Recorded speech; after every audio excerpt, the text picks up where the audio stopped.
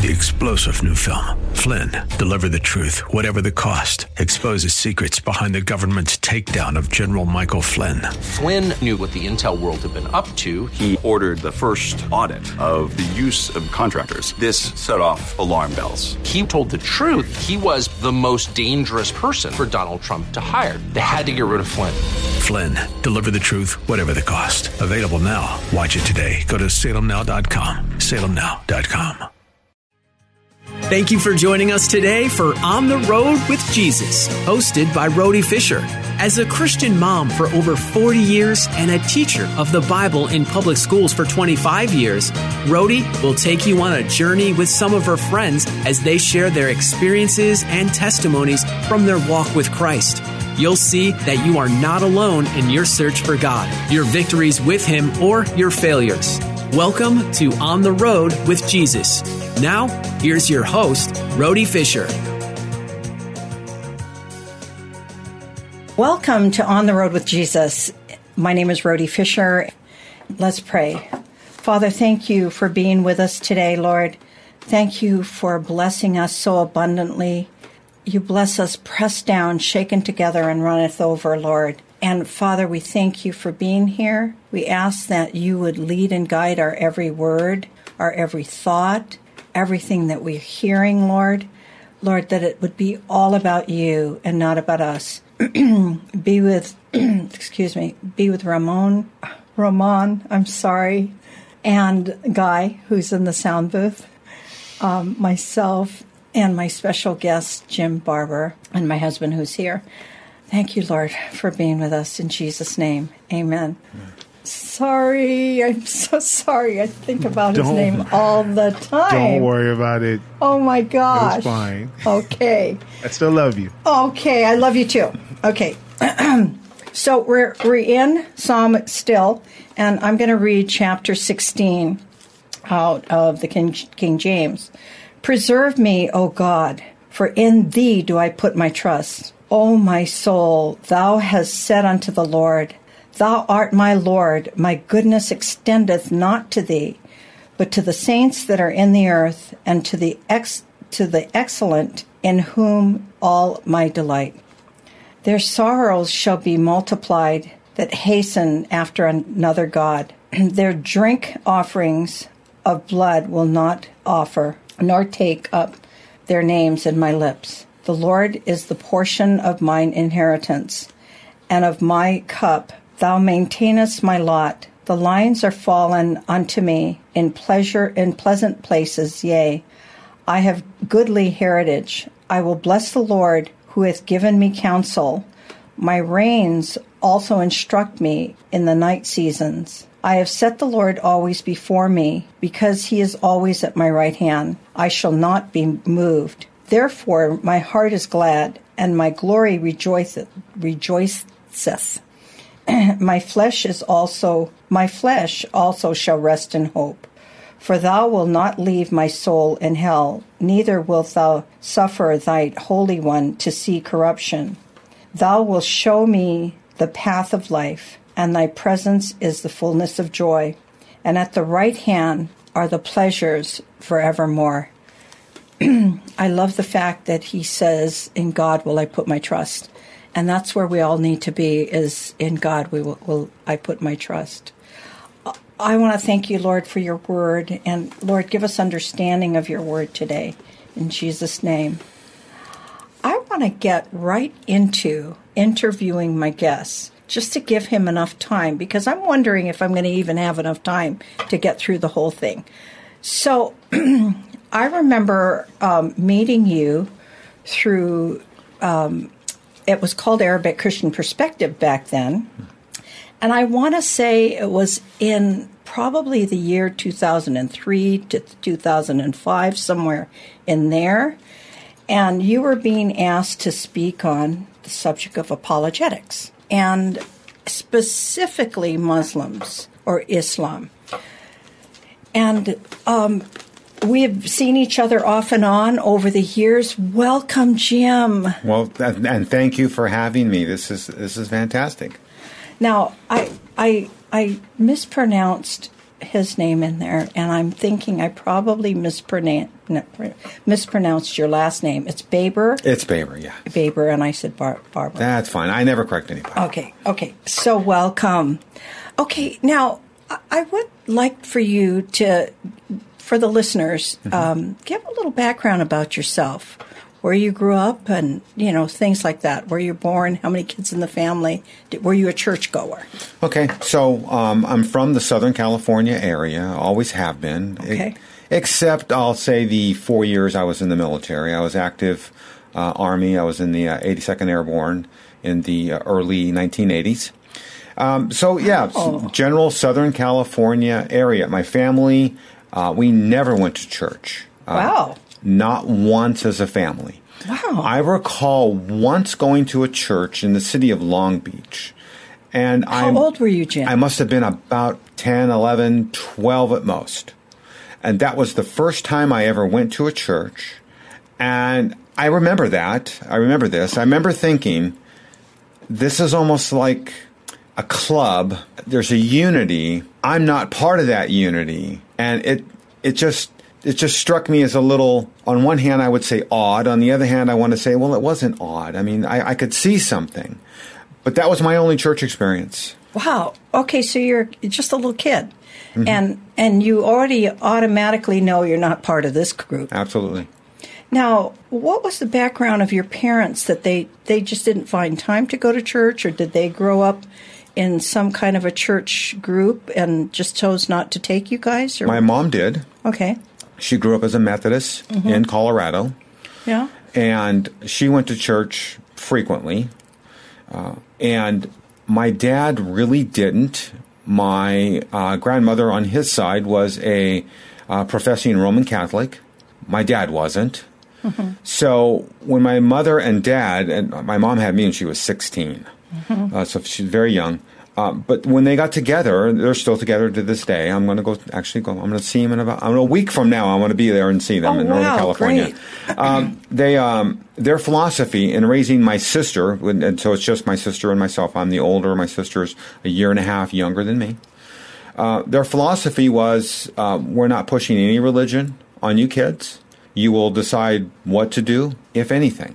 Wow. And that really was the philosophy growing up.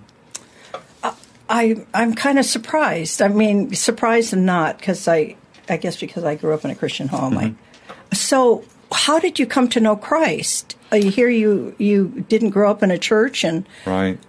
So tell me what took place before you accepted the Lord. What was your life like then? My life was, I mean, we're talking, so this is, I'm in my 20s in the 1980s. And it's, you live for everything you can. And I truly lived that sinful life, doing all those things. Well, I went into the military. While I was in the, in the military, I got involved with a small group of guys who were Satanists. Really? I carried Anton LaVey's Satanic Bible. It's a black paperback with a purple pentagram on it, and so you were serious about that. This was no faking it. You were serious about being a Satanist. So this is what I say. I mean, the sin of rebellion is real, and that's me. I did this because I know it annoyed the heck out of people. When they saw me do it. And my friends and I, we would draw pentagrams everywhere. Wow. And it would bother the Christians that were around us. And we did that on purpose. Yes. Okay, interesting. Okay. And they didn't like it. No one really ever made that I can remember. Now, maybe somebody did. That I can remember ever actually probably sat down and took me to task, because I had some silly beliefs that I look back on now, and I just want to cover my eyes and think, a moderately well-informed Christian just could have just showed the futility of my thoughts and arguments at that time, and perhaps, kicked me into at least reevaluating what I was doing. But that, I don't ever recall that happening. Okay, so you're carrying around this Satanic Bible. And reading it. Oh, yeah. And reading it. Oh, yes. Okay. And so that becomes part of your life. Absolutely. And I guess the reason I'm so surprised about it is because there's a camaraderie when you're in the military that's really you're going to give your life for your buddy here. Mm-hmm. You know, you're going to stand in front of a gun if you have to protect each other. Absolutely. So coming into a religion like, you know, Satanism is shocking to me. Yes, yeah. In the military. Right. But I guess it's there. It's there. Everything's there. Okay. I mean, I can say that. I bet it still is today. Everything's there. So you're full blown in the military. You're following Satan and all of his beliefs. And how do you get from that to where you are now? I mean, till accepting the Lord. So every week or so, I would call home, and my sister, who I mentioned earlier, I would call her, and talk to my parents. And I remember talking to her at one point, telling her about this, everything that you and I are talking about. And she didn't say too much to me on the phone, but I found out later that she had just recently become a Christian. Wow. And when I told her this, it was troubling to her. And she said that she just started praying for me. She just didn't know what else to do. Wow. Now, I often say when I give my testimony that, yes, I had one foot, I could say, clearly in the Satanist camp, and one foot really not. Maybe it's just in the world.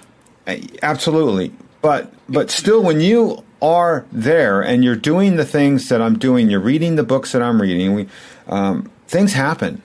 And I can look back on it, and I can tell you some horrible things happened to the guys that I was with. One died. Wow. That's pretty horrible. No, he did. Especially if he didn't know the Lord. He didn't. Another guy was going to in the military, what we call the field. I was in a combat arms unit. In the military, there's combat arms, there's non-combat arms. Well, I'm combat arms. We were cavalry scouts for the 82nd Airborne on a light armored vehicle. So one of my friends was going to the field. The field means you're leaving the barracks, you're going to go live in the woods for 1 week, 2 weeks, 3 weeks, whatever it is. And he had my Satanic Bible with him when he went to the field. And he comes back. Actually, even before he came back, I heard there had been a fire in a tent that he was staying in because it was winter. And he came back apologizing to me because he said he barely escaped with his life. He crawled out. He found an out on the bottom of the tent between it and the ground as everything was on fire. He left your Bible in there. And it burned. That's what he told me. Thank God. Yeah, that's what he said. He said it burned. And, of course, I said, okay. And it was his friend that signed up together. Both of those guys were from Indiana. The one that died. Oh. Wanted to borrow my vehicle one night while I was a non-commissioned officer. And I knew my friend. He wasn't. And he wanted to borrow my vehicle. I said, no, you can't, because you're going to go out and drink, and you're going to do bad things. And I'm a non-commissioned officer, and they're going to start ripping stripes off my shoulder if I give things to you like that. No, you're not doing it. Well, he convinced someone else to give him a car. Well, he fell asleep at the wheel. He was drinking. He went through a chain-link fence. When he hit the fence turned, went through the windshield, and decapitated. Wow. So we had him pass away, my friend in the tent. Another guy that was with us that did this turned into a bulimic. And I remember I start seeing the death, the fire, bulimia, and just the darkness. It's there. So, yeah, I often say, yeah, I had 1 foot in the camp and 1 foot not in the camp, but it's real, it's active, it's there. So you begin to question this decision to become a Satanist. I didn't. No, you didn't. No. So how do you jump over the fence and become a Christian? So what happened was, as all this was really kind of falling apart, like I was describing to you with our small group, I decided it was my time. My time was up in the military. I either re-enlist and I could stay, or I opt out, and I opted out. I thought, I'm going to come home. I'm going to go to school. I had a GI Bill. I'm going to go to college. I had my mind set on doing that. So I come back to Southern California, and that's where I meet up with my sister, who I now know is a Christian, who is asking me to go to church. And this went on probably for, 3, 4, 5 months. Finally, one day I told her, okay, I'll go. And I went to church, and that was July of 1990. And I have never, ever been the same since. Really? I do not know what that pastor preached, but I do remember that I recognized at that point in time, I am indeed a sinner. I am in desperate need of a Savior, and there is no hope for me except through the blood of Christ. Wow. And I remember at the altar, this church had an altar call, and I'm at the altar and I'm crying. And I remember and I got to know him rather well. He was the youth pastor. He was praying over me.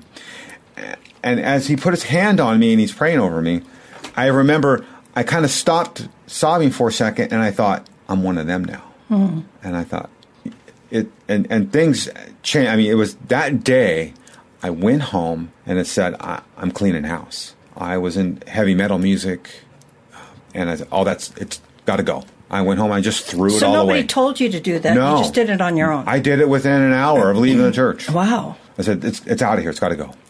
All my pictures that I had, I had pictures, a lot of pictures of me with Satanist paraphernalia.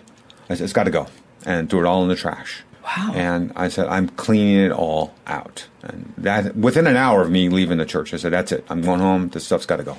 So how long after you accept the Lord? Well, your sister must have been thrilled. She told me? She goes, I knew this was going to happen.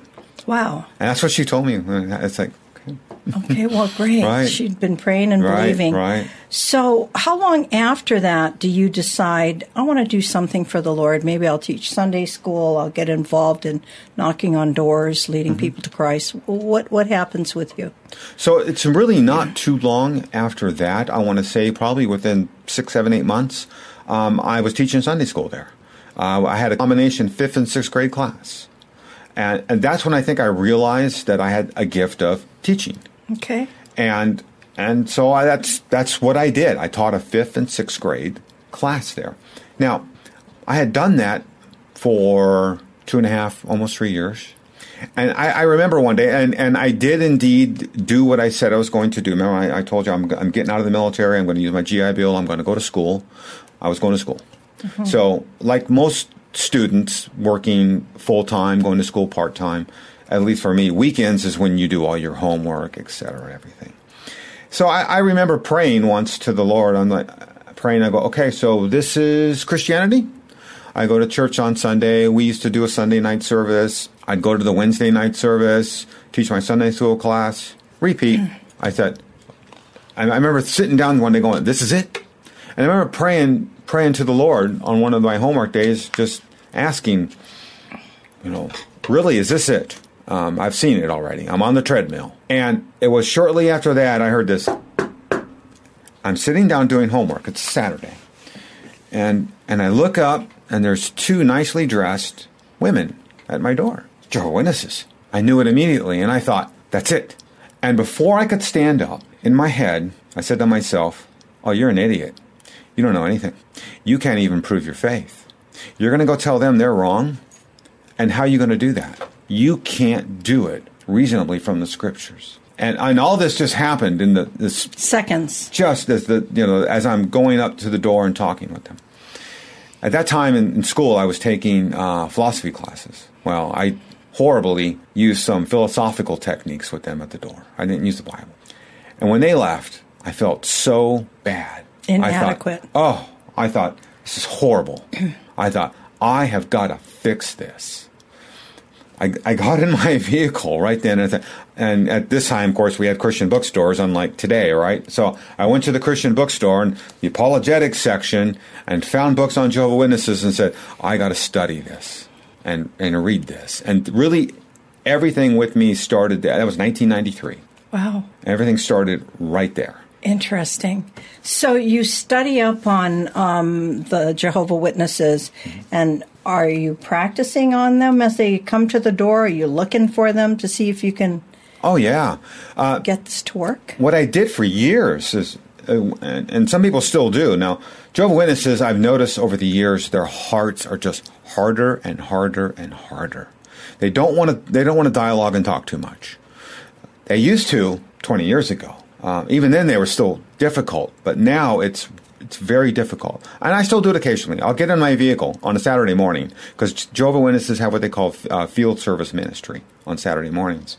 I'll get in my car, and I'll go to places where I know they stand, and I'll go try to start a conversation with them. Or what Jehovah's Witnesses are doing now, more so than they used to in the past, is they'll all meet at, in my case, there's a Big Lots by my house. They'll all meet there in that parking lot. They hop into one big van, and they drive around and go to bus stops and laundromats. So whenever I speak on Jehovah's Witnesses in churches, I say, the battle is in the laundromats. And, on Saturdays? Oh, absolutely. I got a circuit I run. I go in every laundromat. I pull out their Watchtower magazines. I put down tracts in the laundromats. I find people in the laundromat. And it's often Spanish speaking.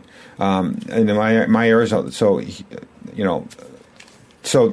they don't speak English in a lot of cases. Well, I've had some, friends help me. And so when I see people reading Watchtowers, I ask them. I usually, if they'll give it, 90% of the time they give it to me. And I give them a tract, and I carry Spanish tracts. And I'm able to speak to them in Spanish. I say, lee la Biblia, read the Bible. And then I tell them, no Atalaya, no Watchtower, no Libro de Mormon, no Book of Mormon. I say, lee la Biblia solamente, read the Bible alone. And then I hand them a tract. And sometimes they'll talk to me a little bit, and I tell them, español un poquito, and we talk a little, but I at least can give them a solid Christian tract in Spanish. Or, of course, I got my English speakers, and I got a little folder that I carry with me when I do that. So, no, I drive around. Now, they get used to seeing you after a while. They know, oh, it's that guy. And, I've literally had my presence. I remember I was at a shopping center in Torrance. And I went to the shopping center for a while because there were like 15 Jehovah's Witnesses just canvassing the area. And I thought, I got a lot of work to do here. So I'm handing out tracts, trying to talk to the Jehovah's Witnesses. And it got to the point where I would just show up and you would see 15 Jehovah's Witnesses just scatter. Get in their cars and go. Right. So they don't want a dialogue, right? And I think even today, like I mentioned earlier, they're a little more harder in their hearts in that regard now. So it makes it harder for me. I can't talk to them, which I say, okay, fine. I'll talk to the people they're talking to. And, that's good. And give them tracts and tell them, why the Watchtower is not a biblical organization. So that's how I started all this. And when you study the Watchtower, you start studying and you go, oh, it's founded by this guy named Pastor Russell. Well, he was kind of influenced by this group called the Seventh-day Adventist, which is what we're going to talk about tonight. Because the Seventh-day Adventist turned into Seventh-day Adventist. And Pastor Russell was influenced by the Second-day Adventist. Well, so were the Seventh-day Adventists. And before you know it, you have this branch, this tree of, I'm studying the Watchtower, but now I'm studying Christadelphians because they got the same Jesus as the Watchtower. And now I'm studying Second-day Adventist and Seventh-day Adventist. And, the Mormonism started, all this about the same time, 1830s.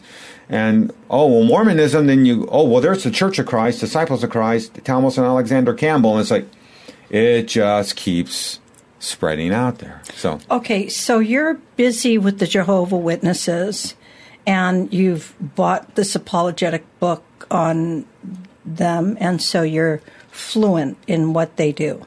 Yes. And so how is it that you now, is it because you're studying the background of Jehovah's Witness and how they started and what they're all about, that you branch out to the next thing? Absolutely. You're going to stumble across a multitude of false religions when you start with one like Jehovah's Witnesses or Adventists.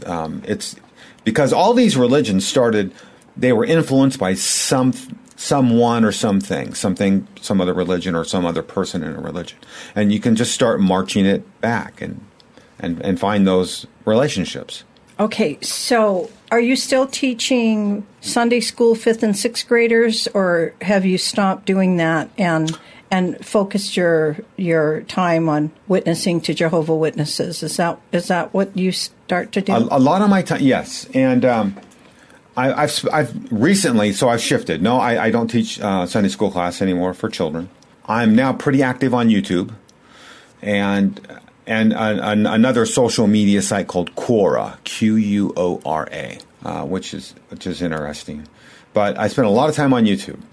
So I spend a lot of time on YouTube dialoguing all manner of people. I mean, I have conversations. Sometimes, some weeks, I'm talking to a Muslim, I'm talking to a Mormon, I'm talking to a Jehovah's Witness, I'm just talking to a typical, God-hating American atheist, to etc.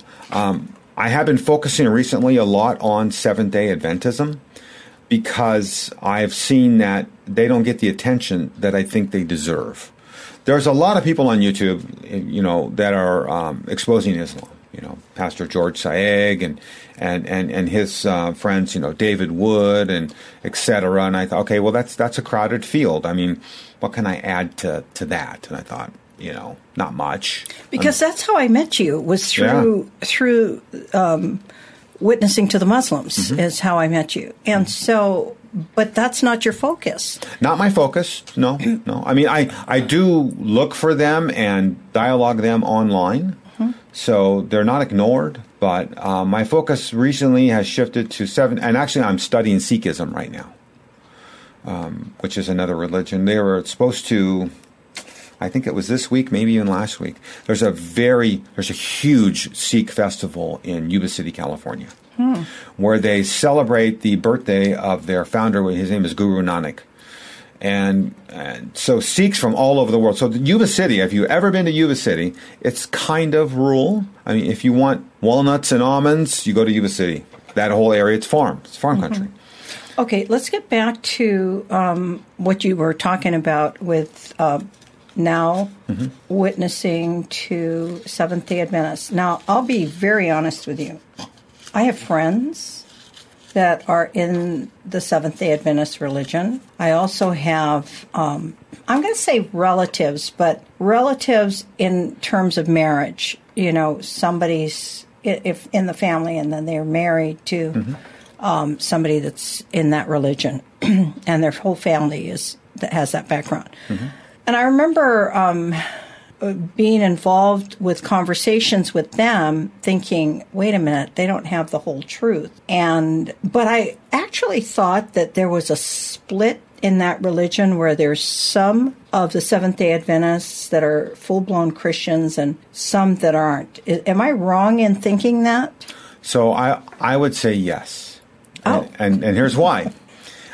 So you did accurately describe, and even Seventh-day Adventists will describe it to you, very similar to what you did. There's an array of beliefs within the Seventh-day Adventist community. There's one set, I'll call it on one end of the continuum. They're extremely conservative. If Ellen White, and maybe we can talk about a little how Seventh-day Adventists were formed, et cetera. Okay, tell me a little bit about that, because I don't know any of the background. So, like I said, the Seventh-day Adventists themselves didn't start. A bunch of people just didn't get together one day and say, oh, let's start Seventh-day Adventism. No. They came, a small group of them, in the 1840s. There was a guy named William Miller. And William Miller is very famous for this. He was a Revolutionary War captain. So he fought in the Revolutionary War. If I have it wrong, maybe it's the War of 1812. I think it's the War of 1812. He was in the military in the War of 1812. And when he got out of the military, he started studying the Bible. And he had an aversion to denominations. And so because of that, he just was this, Lone Ranger studying the Bible himself. And he studied the Bible and he said, Jesus is coming in 1843 or 1844. And he put it in a book.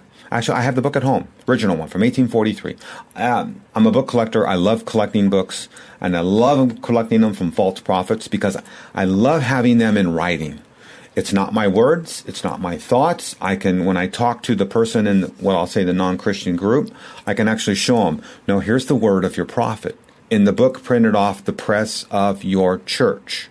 So that's my style, too. I don't, as I often say on YouTube, I don't scour the internet looking for things that people... No, I have the book. So I got William Miller's book. Jesus is coming 1843, 1844. Well, Jesus didn't come in 1843. Right. So William Miller goes, it's going to be October of 1844. Well, guess what? So they prepared for this. These Second-day Adventists... Oh, they were called the Second-day Adventists then. Yeah, these Second-day Adventists... In October of 1844, before this, and I've got articles in newspapers, they were selling their farms. They didn't plant crops. They just let things go. Because why should we? I don't need to work. Jesus is coming in October. Maybe it's July. I'm just going to live off what I got. Don't need to plant nothing. Don't need to work, etc. And they were sitting on their rooftops or sitting on high mountain places, wherever they were. They were all over, primarily the Northeast. And, well, Jesus didn't come. Okay, let me stop you there, because I know that we believe that Jesus is coming soon as well. Mm-hmm. And the Bible says no man knows the day or the hour, so we shouldn't even look like this should be the day or the hour. Right. But we do, the Bible does tell us to look up, that our redemption draws near. So it's not bad to look up and look for Jesus coming, but we're just not supposed to name the day or the hour. That's true. However, that's not all that bad that they, were waiting for Jesus to come. What makes them not a believer? What makes them different than, you and I that have invited Jesus into our heart? Now, right, at this point, and this group is often called the Millerites for William Miller. Okay. And they all came from a variety of churches. Some of their churches kicked them out of their churches when they found out they were following William Miller. Some churches didn't. And you're right. Were many of those believers? Probably. Absolutely. Yeah, they're following a man who's a false prophet, right? If a man makes a prediction about a big religious event like this, Jesus is coming in 18 months, he has a knowledge that none of us have. And when that doesn't happen, even the Bible, Deuteronomy 18, says how can you tell a false prophet? Right, it's the thing in which he speaks does not come to pass. It doesn't come to pass. Then that's it. Yeah. So, but still, like you said, we're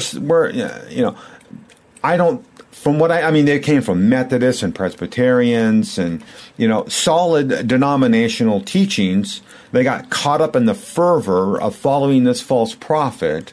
So, did they lose their status as a Christian? Probably not.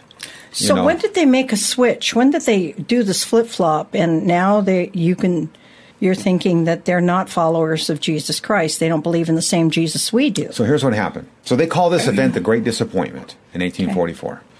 So when they had the Great Disappointment, the vast majority went back to their homes, churches, etc., reconciled with their pastors and did that. Everybody didn't do that. There was a very small group that said, we're not leaving this. 1844 is true. And this is the group that becomes the Seventh-day Adventist. So this little small group, and I'm talking there are probably 10 or under at this point, said, no, 1844 is true. One of the members of this group, the day after the Great Disappointment, he is walking through a cornfield, and he said, I got a vision. He said he got a vision from God that 1844 was correct, but the event was incorrect. What happened in 1844 was Jesus in heaven moved from the most holy place to the holy place and as beginning of work of judgment.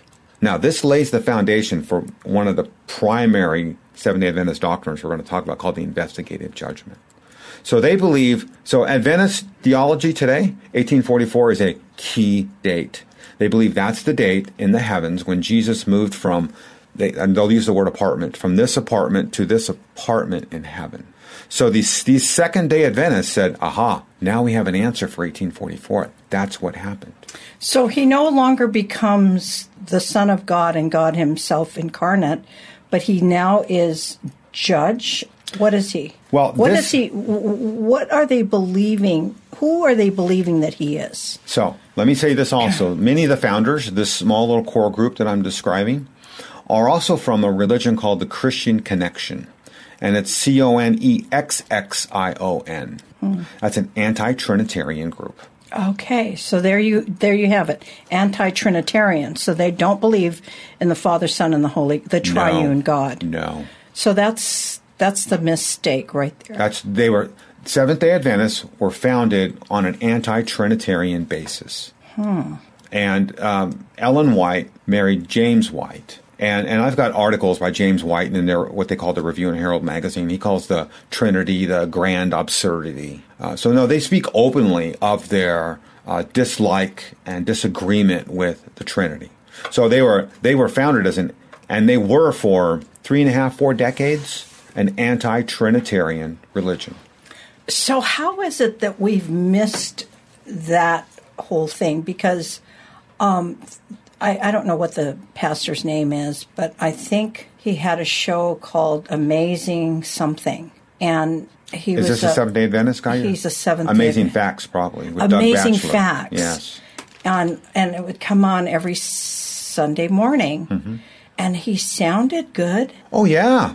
But so are you saying that he did not believe in the triune God? He knows. I got a booklet at home by Doug Batchelor. Is that his name? Yeah, Doug Batchelor, Amazing Facts. And he basically says if Jesus didn't do his mission and what he did, the Trinity would have. And I don't have the quote exactly right. I don't have the booklet in front of me. But in other words, we said basically the Trinity would just dissolve, disrupt, blow up, etc. It just wouldn't exist. The Godhead would. So exactly who do they think Jesus is? So you have to look at a point in time. Now, most Seventh-day Adventists will tell you that they became Trinitarians in 1898 when Ellen White wrote her book, Desire of the Ages. It's a pretty weak argument. I'll just say, fine, I'll accept it at face value. Okay. So we can say 1898. Prior to that, their literature, and I have an index in front of me right now, a Microsoft Word file that's 170 pages long of Adventist quotes. And I've got a number of quotes on their theology of Christ. He's Michael the Archangel, he's a created being, and the Trinity is absurd. And this is what they taught for decades. But they're still teaching that today? So here's what happens. In 1844, I'm trying to make it right, but I can tell I'm going to lose this argument. In 1844, right when this whole the Great Disappointment occurred, we had this young girl, teenager. I think she was about 17, 18. Her name was Ellen Harmon, and she was claiming to get visions from God. She's with this new Second-day Adventist group, and she persuaded them enough, and with her visions, that she was directly in contact with God, who would give her regular visions. So because of that, the Seventh-day Adventist Church, and to this day, in their 28 beliefs, they have a book called 28 Beliefs. In their 28 Beliefs book, Ellen White is what they call the spirit of prophecy. Oh. The spirit of prophecy, if you use those words, they mean something to a Seventh-day Adventist. That means their founder, Ellen White, was receiving direct communications from God in the form of visions. And those visions are where a lot of Seventh-day Adventist doctrine come from. And one of those doctrines is, I told you, the gentleman going through the cornfield saying, I saw what happened Christ in the judgment. Ellen White read that vision account by this gentleman. His name was Hiram Edson. Hiram Edson's account was written in a magazine called The Day Star in 1846.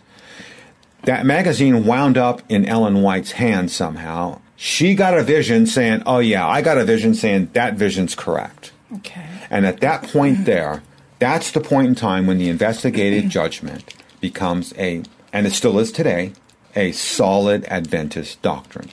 Now, you want to talk about what that is or isn't? Okay. So here's what an Adventist believes the investigative judgment is. If you get a Seventh-day Adventist to be, first of all, they go to great lengths to be deceitful with you. I'll give you 2 examples. They run seminars. They call them prophecy seminars, Daniel and Revelation seminars. They'll have no smoking seminars. They'll have weight loss seminars because a lot of them are vegans. And you can... Why is that? Because Ellen White said so. Okay. So you can go to one of these events, and the Adventists that are working there are under strict orders. Do not tell anyone you are a Seventh-day Adventist. They won't advertise it like that. They won't tell you. They hide it. So when you go to these events, you think that you're going to a weight loss thing and whatever, or you're trying to give up smoking, and so is that their way of proselytizing, bringing these people in? Absolutely. Okay, so the thing that I want to know is so they believe in a different God, Jesus than we do. So yes. How do they decide that they'll be going to heaven? We all believe that, most Christians believe that if you follow Jesus, if you're a Jesus follower, and believe in the triune God, that he died, resurrected, and ascended into heaven bodily. Mm-hmm. And you believe in the Father, Son, and the Holy Ghost as one God. You're going to go to heaven. Right. So it doesn't work like that in Seventh-day Adventism. And this is what I say to Seventh-day Adventists. You have a different Jesus. First of all, the Bible warns us about different Jesuses. It's either, I can find it here. It's 1 Corinthians. It's either 1 or 2 Corinthians 11, 3 and 4. Maybe it's 2 Corinthians 11. Christians themselves aren't aware of this. I'm going to read to you 2 Corinthians 11, 4. This is the Apostle Paul speaking. For if someone comes and proclaims another Jesus, another one, than the one we proclaimed, or if you receive a different spirit from the one you received, or a different gospel from the one you accepted, you put up with it readily. He's basically exasperated with the Corinthians, going, if somebody comes and preaches a different Jesus than the one that I preached, or a different gospel, I'm afraid you guys are going to accept it. So what I just read from the Word of God is the fact that there are other Jesuses. And the Seventh-day Adventist Church has one of these other Jesuses. If I ask the average Christian, what happened on the cross? When Jesus went to the cross, his blood did what? The average Christian would say, he shed his blood for the remission of sins. So what do they say? I'm going to read a quote to you here. Okay. From Ellen White's book called Patriarchs and Prophets. Okay. Page 357. The blood of Christ, while it was to release the repentant sinner from the condemnation of the law, was not to cancel sin. It would stand on record in the sanctuary until the final atonement. So did you hear what Ellen White said? The blood on the cross was not enough to cancel sin. Not enough to cancel sin. See, in Seventh-day Adventism, there's two atonements. You have the first work of atonement, which is Jesus on the cross. That your sins aren't forgiven there. It's the Jesus that's in heaven since 1844 who has these books that are open that are recording your sins.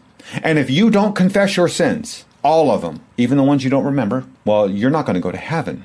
So when this Jesus, so in 1844, this is what Jesus is doing. This is Seventh-day Adventist Jesus. He is in heaven. He is examining the books of the sins of all believers, not unbelievers. In Seventh-day Adventist doctrine, he's looking at believers. And when he gets to you, Joe and Susie Seventh-day Adventist, you won't know it, but he may get to you, and he's going to render a judgment on you at that point. He's going to render you, yes, you have repented, etc., you're accepted into heaven, or no, you haven't. And there's Seventh-day Adventists are like Jehovah's Witnesses. They believe in soul sleep. There's no hell. It's annihilation. So you're going to get annihilated. So Seventh-day Adventists have a Jesus who's judging them as we are sitting here speaking right now. They do not know their eternal security. They have none.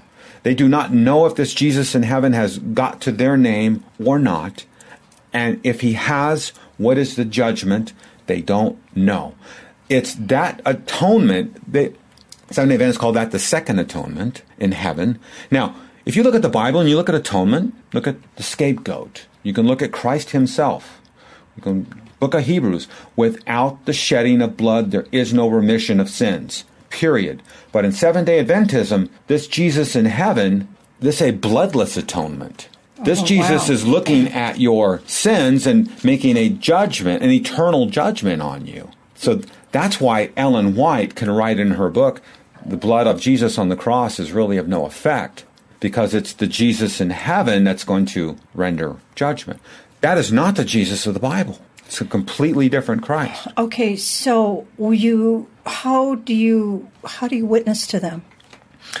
So I point that out to them. I point out that you have a Jesus that is different than the Jesus of the Bible.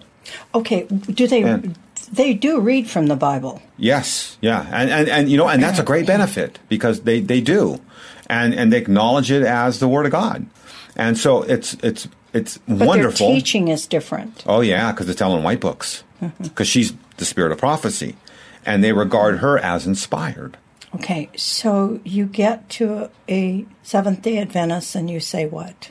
So I'll open a conversation up usually in this area about you have a different Jesus or you have a different gospel. Those are the two areas that I hit the most. So I'll start with, I'll give them 2 Corinthians 11 and say I just want to establish the fact there's a different Christ. And because most people, even solid Christians, don't realize that. Okay, we're gonna lay that down. Then I'm going to say, okay, so let's look at your Jesus. When we talk about the investigation, I said, first of all, Hebrews says, without the shedding of blood, there's no remission of sins. How is it that this Jesus in heaven since 1844 can remit sins and yet not shed blood? Okay, now they're stumped. Let me say one other thing about this. The teaching also by Ellen White in The Great Controversy says in the final days, Jesus is going to place all the sins that he's atoned for in the heavenly sanctuary. He's going to put them on Satan. Satan is the final sin bearer in Seventh-day Adventism. Wow. No way. That's in Ellen White's book, The Great Controversy. Wow. Adventists know this. I mean, this isn't something that's obscure or hidden. The Great Controversy is a hugely popular book within Seventh-day Adventists. They all read it, and as well as the one I just quoted from here, Patriarchs and Prophets. But the Great Controversy is even more well-known than the book I just quoted from. And it's in that book. Satan is the final sin bearer. Wow. Oh, yeah, I know. So they also, Seventh-day Adventists, believe that Jesus in this judgment sanctuary position, they portray him, and they do it in their literature, they have drawings, he's dressed as a Levitical priest. Well, I say to my Adventist friend, how can you dress Jesus Christ up as a Levitical priest? First of all, here's one thing. Leviticus 4:26, Levitical priest, before they had to do sin offerings, they had to offer a sin for themselves, for their own sin. They were men. They were sinners. But yet you got Jesus dressed up as a Levitical priest. Is he a sinner? No. 1 Corinthians 5:21 says, he who is without sin. Leviticus 16:16, that's the Day of Atonement, right? We're kind of talking about this. The Levitical priest did the same thing. They atoned for their own sins before they atoned for the sins of the nation of Israel with the two goats. I say, so when you dress Jesus up as Levitical priest, you're dressing him up as a sinful man. I say, that's not right. Matter of fact, what does the Bible say? He's a priest after the order of Melchizedek. He's not a priest after the order of Levi. And it's Hebrews 5:6. You are a priest forever after the order of Melchizedek, not Levi, who's a sinful man. Melchizedek's not. So that's another point where their Jesus is different. He's going to place the sins upon Satan. They dress him up as a sinful Levi priest. He does an atonement work without no blood being shed. Okay, so Jim, you've really rocked their world because now you're explaining some things that they can't live with. And so how do they take the next step to invite Jesus into their heart with you? I've only had very few online so far that question the Seventh-day Adventist doctrine. And this is what happens. I mean, I've been doing this since 1993 with a variety of groups. I'll just use one of my Jehovah's Witness examples. I mean, when I first got a false prophecy in book form, I was elated. It's like, oh my gosh, look at this. The world's going to end in 1914. Here's a book printed in the 1880s. Look at this. This is unbelievable. Surely if I show this to a Jehovah's Witness, they'll go, you're right, they're false prophets. And I've showed them to them many times, and they look at it, and they try to explain it away. They don't look at it and go, you're right, they're a false prophet. Let me go to church with you. I'll get baptized next week. I'm telling you, it just doesn't happen like that with people in these non-Christian groups. It takes them a long time to get out. They're in these groups for a number of reasons, relationships, etc. It's hard for them to leave. It's hard. You can think about it. Just think, I've been a Seventh-day Adventist for 30 years, and I'm reading this, and you go, I've been fooled for 3 decades. I feel like an idiot. And I've heard Seventh-day Adventists tell me that. So they don't leave easily. And, the scripture that comes to mind for me is the Bible says it's his kindness that brings us to repentance. Mm-hmm. And so somewhere along the line, the Lord, after you've come in and maybe shine the light hard on what their beliefs are, mm-hmm. I'm hopeful, and I want to say I'm sure, but I'm not. We serve a very loving God. He's got to have someone else come behind you. Absolutely. And witness to them after they're shattered. So let me say this too. When I'm dialoguing them on YouTube, I don't want to get caught up in using my fancy apologetical arguments. Because it's not my apologetical arguments that save a soul. No. Period. It's the Word of God. Of course. So whenever I type back to Adventist and I'm in a conversation with them, I make sure every time I give them multiple passages from the Word of God. That's just a habit of me to do. I got convicted of this a while ago because I got caught up in my fancy apologetical arguments, and I thought, no, it's not those. Yeah. It's the Word of God. You got to give them the Word of God. Okay, you can use your fancy apologetical arguments, but you've got to give them the Word of God. And I do that each and every time I dialogue Adventist. If you would like to accept Jesus as your Savior right now, I'd like for you to follow me in this prayer. Dear Jesus, thank you for dying on the cross for me and shedding your blood that today I can have my sins, remission of sins. Father, I pray that you would bless those out there that are praying with me. Jesus, come into my heart right now and wash my heart as white as snow. Forgive me for the sins of the past, the present, and even things that I might do in the future. Help me to walk with you, Jesus. Help me to read your word every day, and help me to find a place to worship you, be it online or a real church, Lord, a real church building. Surround me with people that know you and love you, that can help mentor me in this new walk with you. I ask this all in Jesus' name. Amen. If you've been one of these people that have just said that prayer, I pray that you would call us here at Hope Radio or go to our website, my website, On the Road with Jesus, and drop me a line, and I'll be happy to send you a Bible. Thank you so much for joining us today, and thank you, Jim, for joining us. Again, thanks for joining us. I love you so much, guys. Thank you. Thank you for being here today for On the Road with Jesus with your host, Rhode Fisher. Every week, you'll hear experiences and testimonies from her and her friends as they share their journey with Jesus. You'll see that you're not alone in your search for God, your victories with Him, or your failures. If you have a question about today's show, email Rhode Fisher at rawfisher@ontheroadwithjesus.com. Spelled RAHFISHER at ontheroadwithjesus.com. Or leave a voicemail at 951-817-0094. That's 951-817-0094. On the Road with Jesus is sponsored by Global Expressions Language Project. Learn more at asquaredlamps.org. That's the letter A, squaredlamps.org. Be sure to join us each week at this same time for more On the Road with Jesus, hosted by Rhode Fisher.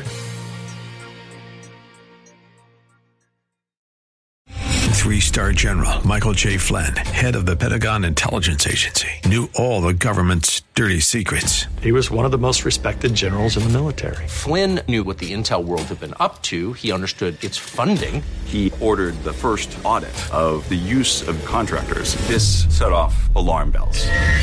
The explosive new documentary, Flynn, Deliver the Truth, Whatever the Cost, uncovers the facts behind this scandal. Flynn told the truth. He was the most dangerous person for Donald Trump to hire. I find out the worst enemy that I'm going to face in my life is right here in America. They took my assessment and they wanted me to change it. And I was like, I'm not changing it. They had to get rid of Flynn.